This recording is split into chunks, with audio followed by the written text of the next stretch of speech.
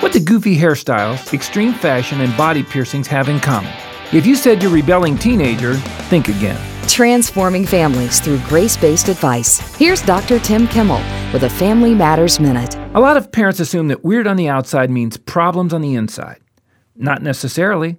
Or they react to their kids' styles because, like their own parents, they simply don't like it. Be careful.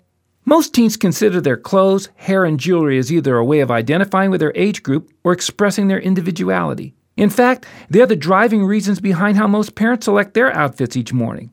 You might think that what your kid wears is ugly, weird, or silly, but before you pick an unnecessary fight with your teen, you might want to dig up your high school yearbook and remind yourself how goofy you looked at their age.